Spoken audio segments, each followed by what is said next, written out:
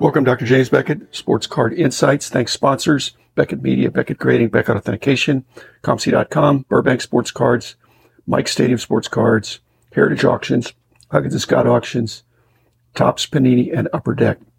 This is really ramblings over lunch. I was with an old friend, Mike Obert, worked for our company and did a great job, especially in the ad sales department, and now is a publisher with his own company.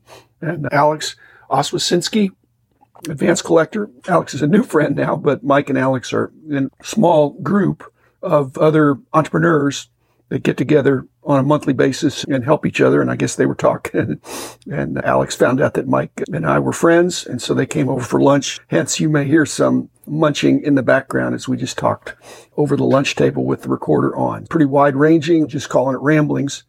Perhaps it's mostly me rambling, but Alex is a very serious collector. He's got some fabulous stuff, and we got to the end when I saw that, and I thought, wow, we should have talked about that. He says he has the only front-signed copy of Wilt's rookie card, and he's got a Bill Russell autographed rookie cards. A lot of that's been talked about lately, about signed rookie cards. Alex specializes in basketball and football, had some great stuff, and so showed him around a little bit, caught up with Mike, and here's our conversation.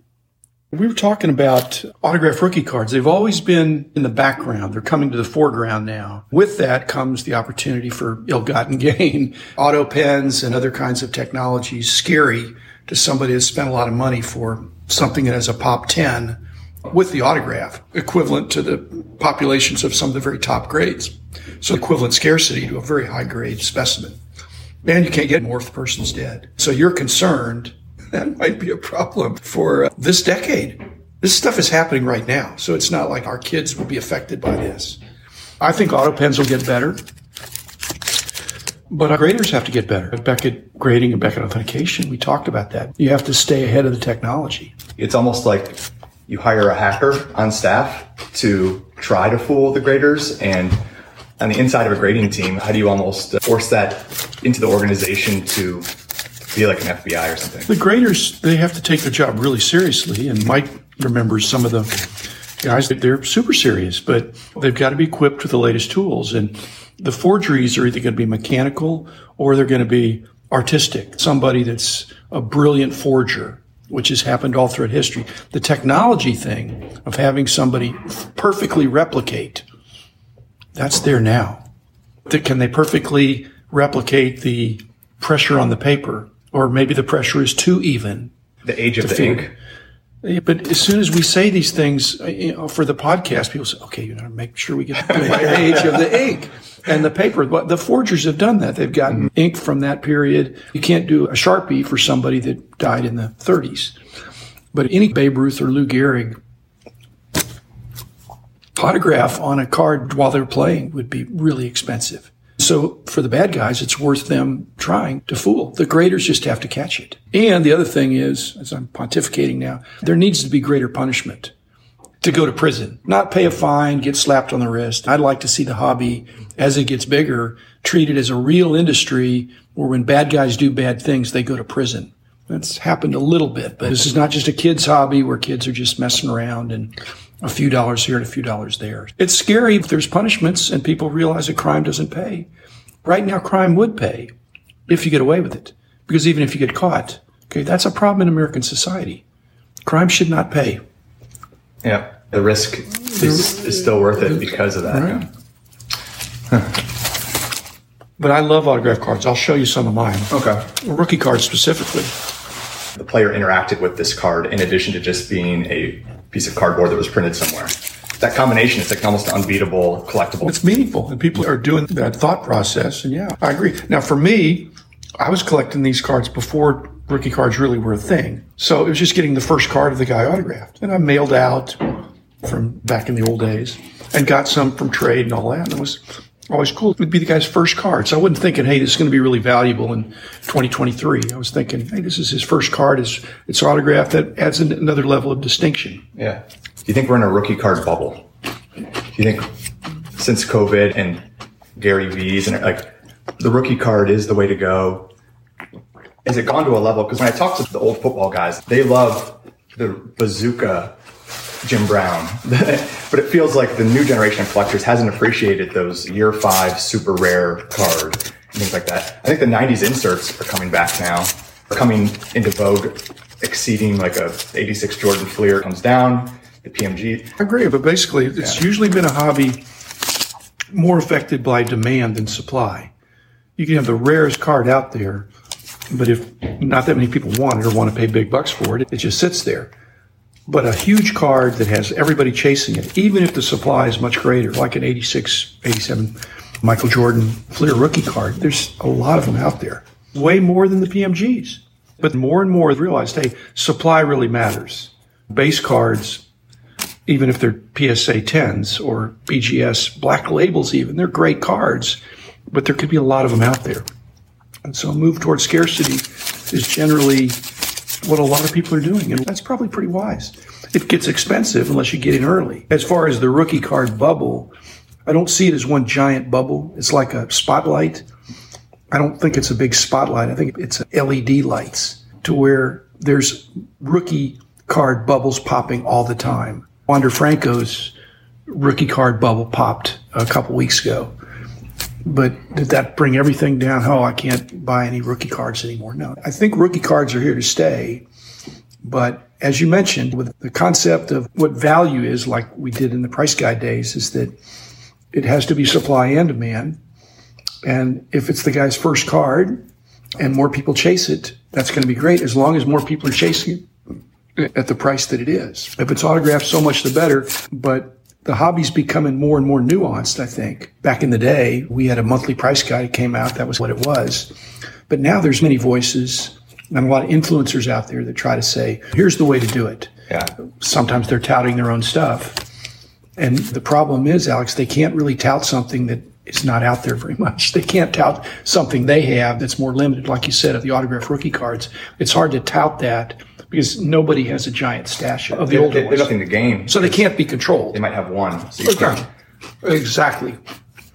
Which, it's interesting. I've watched certain niches of cards get the influencer blow up, and then there's like an echo that goes around of this is the cool. And then I think there's like an eye fatigue that sets in of all the people that follow them, and that card reaches a peak and comes down. I'm talking about like high supply base cards. And that cycle seems to be shortening and shortening. Do you think we'll look back at the COVID and immediate post-COVID period? Is there an equivalent in the 90s that happened?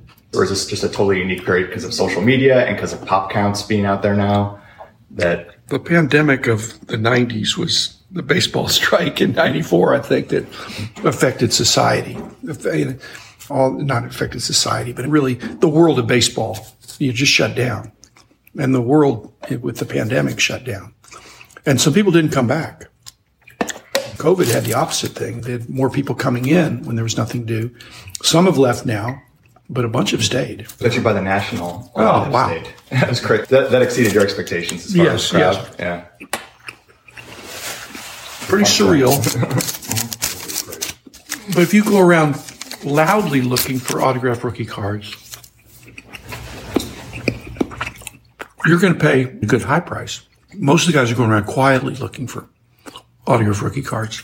And you have to talk it down. Hey, how much for that card there with the scribble on the front? Again, if it's authenticated already, you have some confidence in that and they know what they have. But there's still stuff out there that's not been authenticated. And the problem with that is that a lot of rookie cards and others that got autographed, they weren't the gem mint cards. You'd send them to a player, you'd put it in your pocket, or you'd go to a show. So they weren't always the best conditioned cards. Yeah. And so you wouldn't necessarily grade it for the card grade in many cases, but you'd want to make sure the autograph was authenticated. I feel like the popularity of basketball and football as sports and just fantasy football, the spread of NBA, this is no secret to anybody that the macro growth of the sports is huge, and baseball has leveled off and is a very American sport. So is football, but I fear that there's just a lot more baseball cards going back and people kept them for longer. Whereas basketball, you got 48, 57, 61. You have lots more, Exactly. A lot less supply compared to the amount of eyeballs and brains that know and have emotional attachment to the sport in the last 10, 20 years that are then going to have disposable income. And their 52 mantle is going to be the 61 wilt or whatever. And it feels like that macro flow. That's possible, but no, flow is the right word, Alex, because when we started the magazines, a big decision was to make a different magazine for each sport. And that really turned out to be the right decision. But what we've seen is that some people collect only basketball. Some people collect everything. Some people collect football, some collect football and basketball, baseball and football, soccer and basketball, whatever. There's all kinds of combinations, but consequently, people are switching. So they're constantly checking out. Wait a minute. If a 52 mantle is this and the best 57 Bill Russell, you're constantly making these comparisons. For X dollars, what would I rather have? They have the best of the best, whatever. There's all kinds of ways to figure out, is football overpriced compared to basketball, compared to baseball, compared to soccer, compared to wrestling. They're always comparing. That's healthy. That makes for a really dynamic market. But what people haven't figured out, it means that everything, even though it's not overpriced in itself, it can be overpriced compared to, I'm not going to buy that because this over here is a much better deal. So I think it's really smart to do more than one sport. And they've done that in the sense that, hey, don't buy basketball in the middle of the season or at the playoffs or something when it's hot. Buy it when it's cold. Yeah. You're never going to be a Warren Buffett that way of collecting, but you're going to maybe make some arbitrage through seasons. I'm a buy and hold guy. Yeah, same. I've even like boxing, quote unquote, dead sport, whatever. Logan Paul, maybe. But bring it back. Yeah. Beautiful cards and boxing and baseball. 100 years old, too. It was way up there originally. And when I first started in the 70s, boxing was just as legit as football and basketball. And now it's cheap. Now it's cheap. Even the older stuff, yeah. Yeah, I bought a couple. Sugar Ray Robinson, the 47, that red card. You can get it in great condition. How old it is. He's the GOAT of boxing in a lot of ways. And if you got for $100, $200, it's just that or any other sport. I'm saying not that you're being cerebral and not that you're being emotional, but both of those are involved of thinking, hey, this doesn't feel right, or it doesn't pass the analytical test of why. Because the supply, you can get an idea of the supply, not just with looking at pop reports, but just looking around and historically knowing it helps for me. But you're sitting there trying to figure it out and making the comparisons. So that's why there won't be a rookie card bubble, except the bubble for a player. Somebody gets overheated or overblown and some air comes out. So when people are doing comps, the comps are a problem because comps on the way up, you really want to sell above comps. Comps on the way down, you want to sell at the older comp. So there's no substitute for knowing. I think it's good to know some, not ancient history, but know some history, but also know what's going on right now. Is there something going on the field? When I get cherry picked of something I'm selling, I realize the guy hit 2 home runs last night. That's why it sold all of a sudden. There's no hitter. Yeah. So when you're at the National, I know you're still collecting, and you're selling some of your net out maybe, but I better be net out. I better be net out. That's what I promised my wife. 1% a month. 1%, but you're adding in 0.1% maybe. So you're out 1.1. You're coming in. My wife is listening to this. I love what you're saying, Alex. I'll remember that. Short term, are you looking through boxing as modern? I'm just having fun with it. I'm trying to turn it back into a hobby. Mike was there in the company, and I just kicked myself upstairs. Mm-hmm. And Mike's, you've done that. You've gone from being close to the action to being the boss. Yeah. It's not as much fun to be the boss because then you have to do all the stuff instead of the stuff that you were hired to do that you love doing. Yeah. You get promoted to do stuff you don't want to do, or you're the boss. Yeah. If somebody else doesn't do it, you got to make sure it gets done.